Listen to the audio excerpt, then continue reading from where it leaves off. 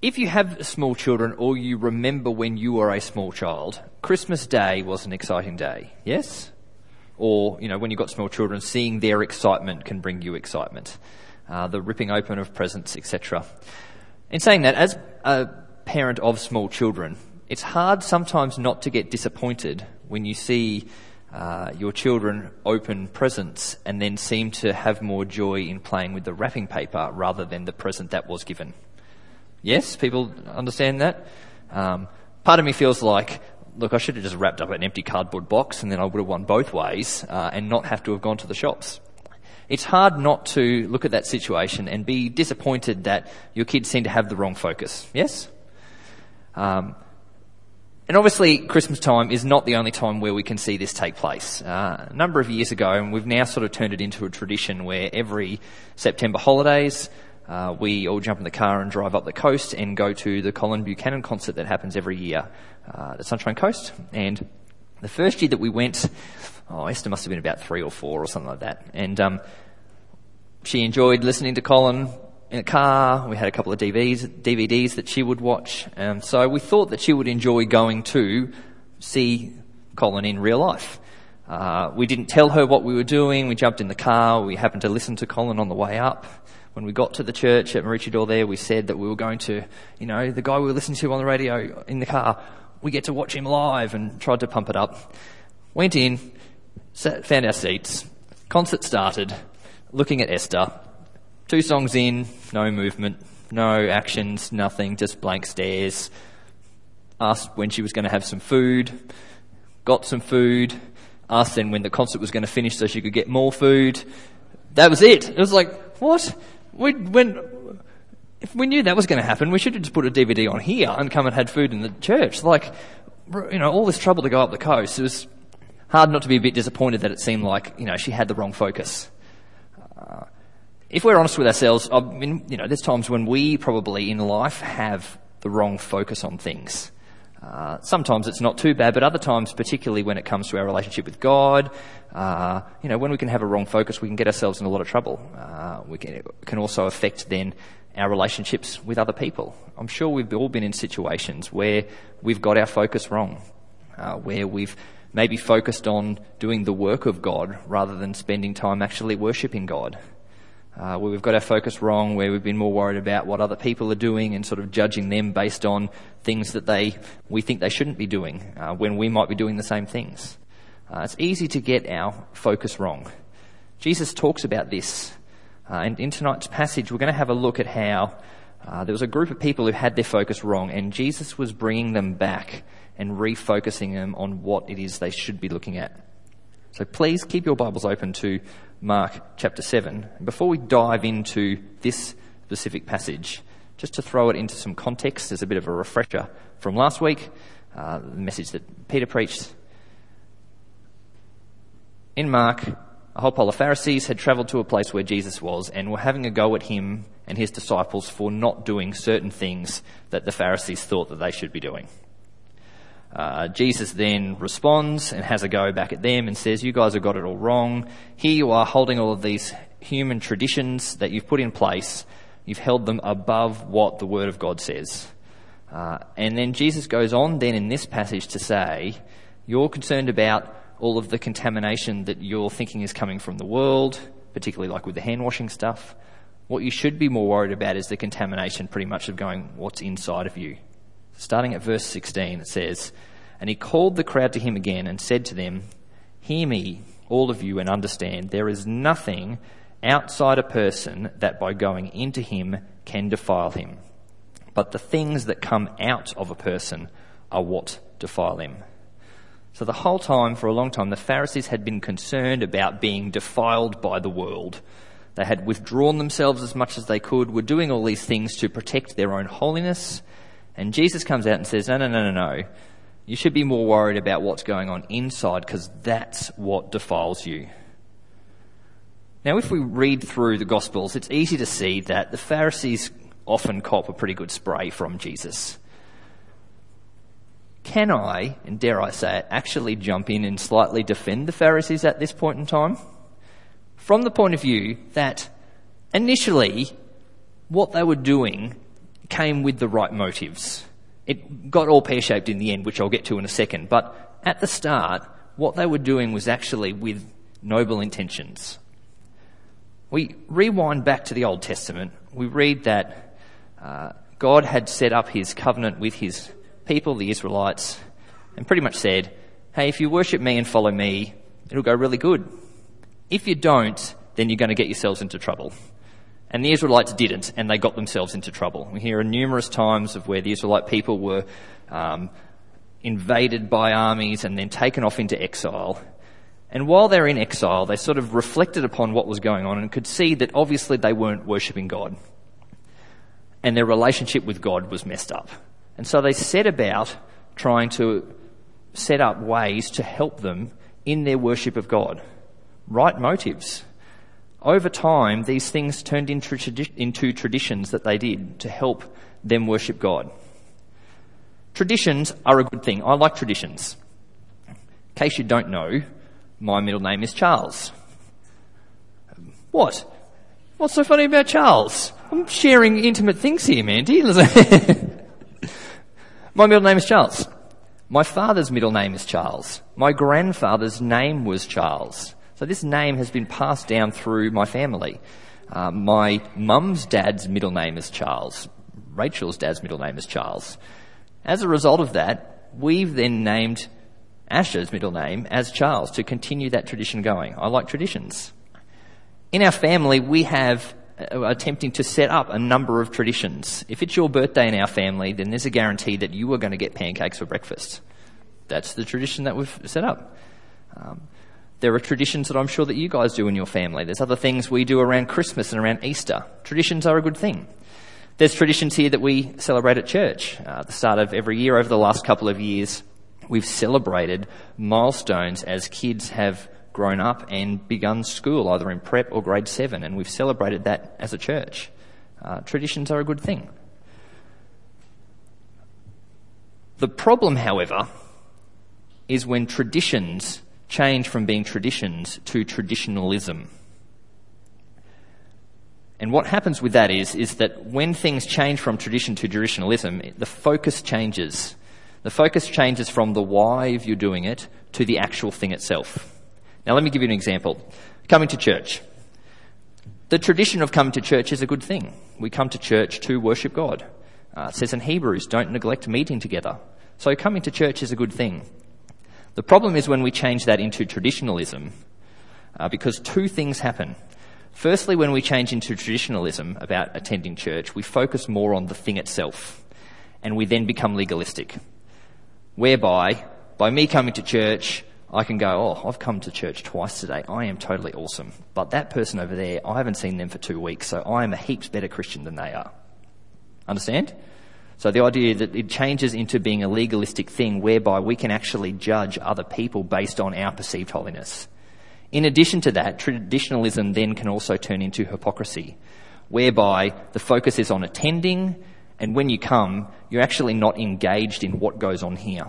There's no engagement with worshipping God. It's more about you ticking the box of, I've done the right Christian thing by coming to church. Make sense so far? This is what the Pharisees did over time, where they changed all of these things that they started out with the right motives, and these things that they set up to try and help them worship God, over time changed into traditionalism things, whereby the focus was on the things themselves. The Pharisees set up this whole system whereby they could do these external things and tick all of these boxes to say, I've done all these things, so I am holy. You haven't, so therefore you aren't. Jesus sets about refocusing this, because it was all throughout culture, refocusing this to say, you've got it wrong. You're focused on these outside things. You need to focus more on what's inside, because that's the problem. Now, the disciples were obviously confused because this is a teaching that was different to what they'd heard elsewhere. And Jesus responds to them from verse 18 and 19 and says, he said to them, then are you also without understanding? Do you not see that whatever goes into a person from outside cannot defile him, since it enters not his heart but his stomach and is expelled? Thus he declared all foods clean. So Jesus initially responds by using food as an example. Pretty much saying what goes in has to come out. The word expelled literally means to go into the latrine. I'm sure that we don't need to go any further into that, correct? Good. So what Jesus was saying is that food goes in, comes out. You don't need to worry about being defiled by what you eat. Slight sidetrack. This was a radical teaching, and if you've read the Old Testament, particularly Leviticus chapter 11, it seems like Jesus is contradicting what God set up with his Israelite people. All the way throughout Leviticus 11, the whole chapter is on foods that are considered clean and unclean. The most famous obviously being that the Jewish people were not meant to eat any type of pork products. Poor people. It appears at this point in time that Jesus is actually contradicting what God had set up in the Old Testament. Closer inspection, that is not the case. Jesus himself says in Matthew chapter 5 that he did not come to abolish the law, he came to fulfill it. So what Jesus was saying is that post-cross, after I've died and been raised back to life, after I've fulfilled all of the requirements of the Old Testament law, in my new kingdom that I'm instituting, all foods are considered clean. Paul takes this up in 1 Timothy chapter 4 with his chapter in there and also explains how, through Jesus instituting this new kingdom, all foods are now considered clean. We see that also in the fact that Mark's included this little bracketed section, thus he declared all food clean, for people like us. After the cross, Gentiles, people who can see that he has instituted all things are now clean as a result of what Jesus has done on the cross. Make sense? So there's no contradiction there. Instead, Jesus then continues to go on from verse 20, and he said, what comes out of a person is what defiles him. For from within, out of the heart of man, come evil thoughts, sexual immorality, theft, murder, adultery, coveting, wickedness, deceit, sensuality, envy, slander, pride, foolishness. All these evil things come from within, and they defile a person. The Pharisees had set about trying to avoid being defiled by the outside world by setting up all of these things to prove that they were holy. And Jesus was coming out and saying, you've got it completely wrong. You shouldn't be worried about what's happening out there. You should be worrying about what's happening inside your own heart, inside your own character. That's where the defilement comes from. Don't be fooled by your traditionalism that you've set up to prove your holiness because you've missed it.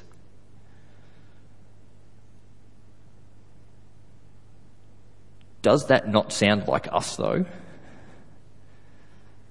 Does that not sound like us, whereby we, as people trying to follow God, set up our own little systems, and through these systems, judge other people? Maybe it's on how many times people come to church, what people spend their money on, what people wear, what people do with their spare time. Is that on us, where we've set up these systems and think, if I do all these things, I'm going good with God. But that other person, they're not doing these things that I'm doing. That's a bit unfortunate for them. While at the same time inside harbouring judgmentalism, being proud, being envious, being covetous. Habits that you individually set up to help you in worship God are not a bad thing. The problem is when we use those to either think that we can get in favour with God or that we use these things to judge other people. Paul speaks about this in Romans chapter 14 that will come up on the screen. From verse 1, he says, as for the one who is weak in faith, welcome him, but not to quarrel over opinions. One person believes he may eat anything, while the weak person eats only vegetables. Let not the one who eats despise the one who abstains, and let not the one who abstains pass judgment on the one who eats, for God has welcomed him. Who are you to pass judgment on the servant of another? It is before his own master that he stands or falls, and he will be upheld, for the Lord is able to make him stand. One person esteems one day as better than the other, while another esteems all days alike. Each one should be fully convinced in his own mind. The one who observes the day observes it in honour of the Lord. The one who eats in honour of the Lord, since he gives thanks to God, while the one who abstains in honour of the Lord and gives thanks to God. For none of us lives to himself, and none of us dies to himself. For if we live to the Lord, and if we die to the Lord. So then, whatever we live, or whether we die, we are the Lord's. And then in verse 12 it says, so then, each of us will give an account of himself to God. We are each individually accountable to God for our actions, not to anyone else. As a result of that, our focus then needs to also be on God and not looking at what other people are doing.